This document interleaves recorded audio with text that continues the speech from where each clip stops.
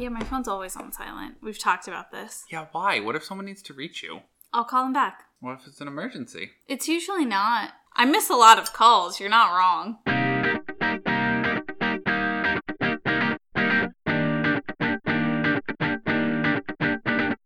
All right, hello. Cheers.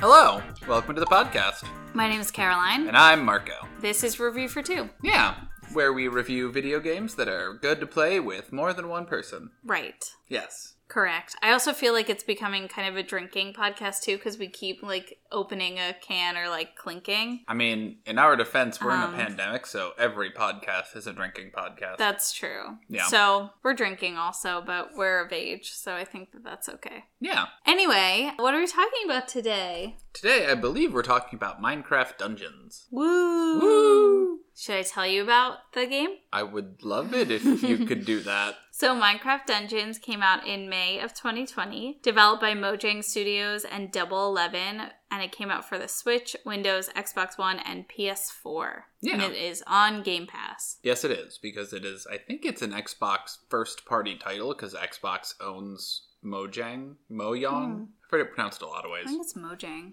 That's how I would pronounce it. Yeah, so Xbox owns them, so it's on Game Pass and optimized for the Xbox or whatever it is they call it. Yeah, it's fun. Can you explain what kind of game it is? So it is a dungeon crawler very similar to Diablo, which I have only ever played a very small amount of, but basically you hack and slash dungeon your way through levels that are just littered with enemies, just so many enemies. You just mash the A button to attack, and then you've got a bunch of various different items you can use for different effects. And it's a looter dungeon crawler, so you get different weapons or armor or items that give you new or more powerful abilities, and you kind of just build your ideal loadout to just romp through these dungeons and tear stuff up. Yeah? Yeah. And it's in the style of Minecraft, which we've already recorded. It is aesthetically Minecraft. Mm-hmm. So everything is the sort of Minecraft 2.5 dimensional block structures. Mm-hmm. But the gameplay is very Diablo and other dungeon crawlers, and there's none of the Minecraft crafting or mining that you would originally expect from the game. So Right. it's a lot of, it borrows heavily from the aesthetic and some of the enemies, but for the most part it is kind of a separate game that you don't need to have played Minecraft a lot to appreciate. Yeah. I played this with my dad one day, and he enjoyed it, and he's not a gamer. Yeah, it's kind of like baby's first dungeon crawler, and I don't mean that in a condescending way. If you have never played a dungeon crawler, it is absolutely a great place to start, because Yeah. I think it was more designed for little kids who love Minecraft. And because it's similar to Minecraft, it's kind of that bridge. So it was definitely designed for people without a ton of experience in dungeon crawlers. The mechanics are easy to understand, but if you really dive into it, it's a lot like Pokemon. The mechanics are very easy to understand, but if you really dive into them and do as much as possible to craft your ideal build, you can go pretty far with it in some directions. True. Would you like to review this game, Caroline? Yeah, I'll go for it. So this is a pretty fun game. I mean, it's if you've listened to our Night Squad podcast, it's very similar in that it's kind of short levels. It's not as short as Night Squad, because those are just rounds of games, and the style is a little bit different, but it is short and quick, and you can hop on, play a level, play a dungeon at whatever difficulty you want, and then hop back off. But it also has the ability for you to upgrade and customize your weapons and your armor and your abilities. So that is a really cool perk that makes it more personalized, and you're kind of oh, I really like the bow mechanic, so I'm gonna put an enchantment on my bow and then be more effective that way. Or I'm dying all the time, so let me get a healing rift item and use that all the time. So which both of those things I do, which is kind of funny. But it is fun and very accessible, very easy for people who don't really play games to play, I think. Yeah, I think because it's a sort of isometric 2.5D game. It is a lot easier to get the hang of. And you don't, when people first start playing 3D or first-person shooter games, or even the actual Minecraft, for a lot of people it can be hard to navigate moving in 3D space and like move your viewpoint with one control stick and yourself with the other. So I think this is definitely a very good starting point for a lot of people. Definitely. And it's fun. It's like it's a totally a fun game to play with other people. I don't know if I would really play this alone. Maybe if I was like pretty bored and I'm like, oh, I just want something quick. But playing with other people is like so much fun. Yeah. It's a really good multiplayer. Yeah. Anyway, and it's local and online multiplayer. Yeah, so if you've got one console and two controllers, you can still play with someone. Yeah, which is great. Marco? Yeah, I agree. I thought it was very good for a lot of the reasons you mentioned. It's not the most deep or intricate game. And, you can jump in for a short little round, and it's not super hard to learn the mechanics, and you can adjust the difficulty whenever you want. But I think that all works in its favor to make it a very accessible and a very easy-to-start game. And then if you don't want to get too bogged down in the mechanics and you just want to romp through cube worlds, stabbing skeletons, you can do that too. Yeah, exactly. Yeah. It also had a lot of quality of life sort of mechanics that I thought were really good. Like there's a mechanic where at any point in the game, no matter where you are on the level, you can warp to any of your teammates. Yeah. And I thought that was a really good mechanic, so that way you won't get separated on the course, or if there's a little bit of exploring you can do, and if someone runs into a bunch of monsters while you're on the clear other end of the course, it's not like, great, I'll join you in half an hour. I'll warp right to you. Yeah, very true. I liked it. I think it's very good. I think you should definitely give it a try, but I agree with Caroline. It's definitely the kind of game that's more fun with more people. If only because that way it doesn't feel like it's just you against a billion enemies. It's you and your friends going on a delightful romp through the swamps with your giant Romp through the swamp. poison glaive. Yeah. Romp through the swamp. Should we get on to questions? Sure, let's get on to questions. Cool.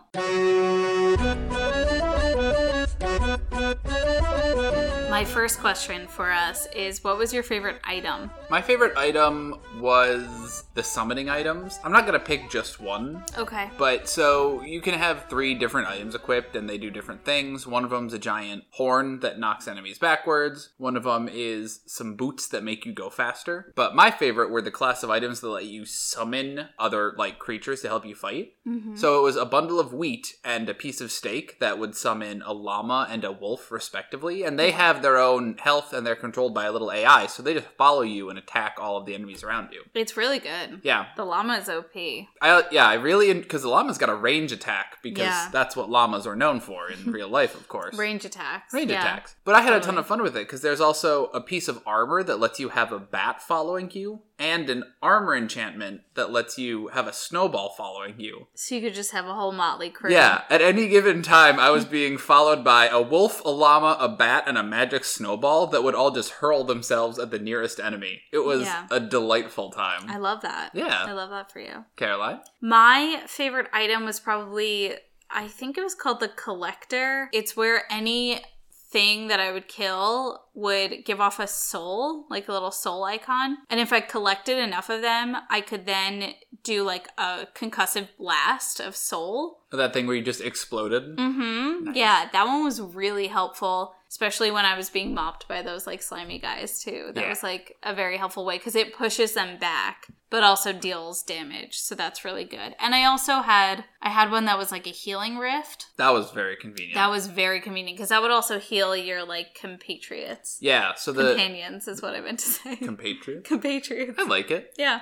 Either or. The little beasties would, when they lost their health, they would despawn, and you can't really heal them except if you have a healing rift, which just heals all friendly characters, regardless of whether they're a person or an AI-controlled llama with a range attack. Exactly. All right, next question. What was your favorite enchantment? I mean, I guess I kind of said this already with the snowball, but definitely the snowball. Okay. So the way enchantments work is each weapon or piece of armor can have anywhere between 1 and 3 enchantments. And you have 2 weapons, and it's usually your melee, long range, and then you have 1 armor. Yeah. And you can enchant all of those. And depending on the armor, you can have 3 enchantment slots, but if it's low level armor, only 1 will be unlocked. And so on that 1 slot, you can choose some randomly rolled enchantments, which one of them you would want in that slot. And then you upgrade it between levels 1, 2, and 3 and all that. The snowball was particularly delightful because it follows you around and it flings itself at the nearest enemy and stuns them for a second. Yeah. But if you upgrade it to its full level, it will throw itself every 1 second. So you're just constantly, like, spamming snowballs at the enemies. And if there's only ever one enemy, it will stay stunned for as long as it takes the snowball to throw itself again. So it's just permanently stunned. Yeah, that's pretty good. Yeah, it was fun. That is really good. Caroline? I think my favorite is,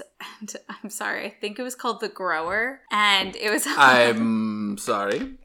It was on my arrow, and it would grow it, so it would be like a huge kind of missile. Like, it would grow your arrow after a certain number of shots to be a huge missile. And then I also had an ability, or maybe it was one of my items. I don't really remember how I have it. But basically, it would, like, turn my arrow into a full-on missile and, like, give it more power. So and that was very helpful. You just comboed those two. Yeah, exactly. Nice. That was a very helpful one. Okay, our last question.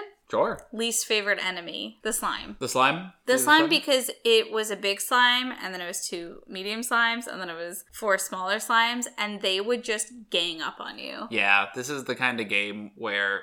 you can't walk through enemies, which means if you get kind of cornered by a bunch of little slimes, you just can't move. Yeah. Which is not ideal when you're being attacked by a dozen tiny slimes. Yeah, that's my least favorite. What about you? My least favorite, but also kind of my most favorite, is the Creeper, which is pretty much directly taken from the original Minecraft games, which is it's a green sort of footy pajama looking thing with no arms, and it just walks up to you and explodes, which is terrible because I died a few times because it just walked up to me and exploded. But also they sometimes drop TNT, which is very fun because then you can just lob it at enemies. And you could pick up 3 at a time and then just chuck all 3 at once. Yeah, the last round we played, we somehow activated, like, enemies drop max loot mode. Yeah, which meant every 3rd or 4th enemy we killed would also drop TNT, so we were just spamming TNT in addition to our normal attacks. Yeah, but there was friendly fire with the TNT, so that was unsafe. There's not normally friendly fire, but a giant explosion is kinda indiscriminatory, so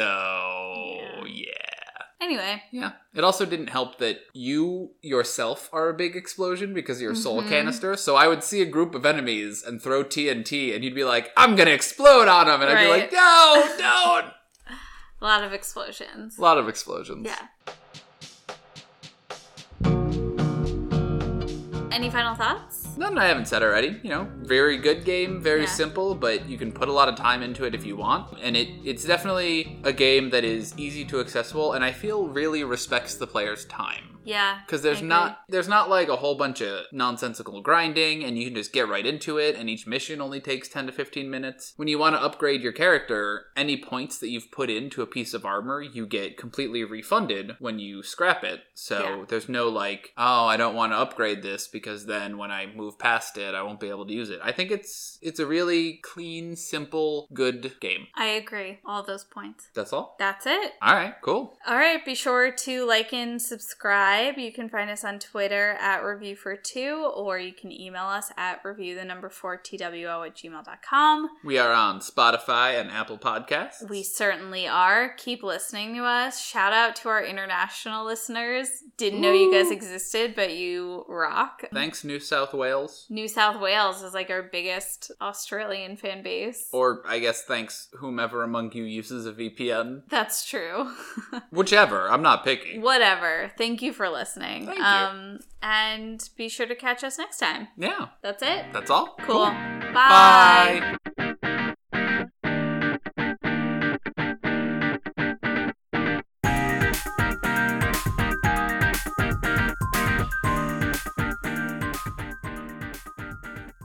You do the thing where you will call me and I will miss it by like 2 minutes because I'm doing something, and then I'll call you back and like it's like you just took your phone and just threw it across the room, never to be thought of again. Yeah, basically. You shouldn't be proud of that.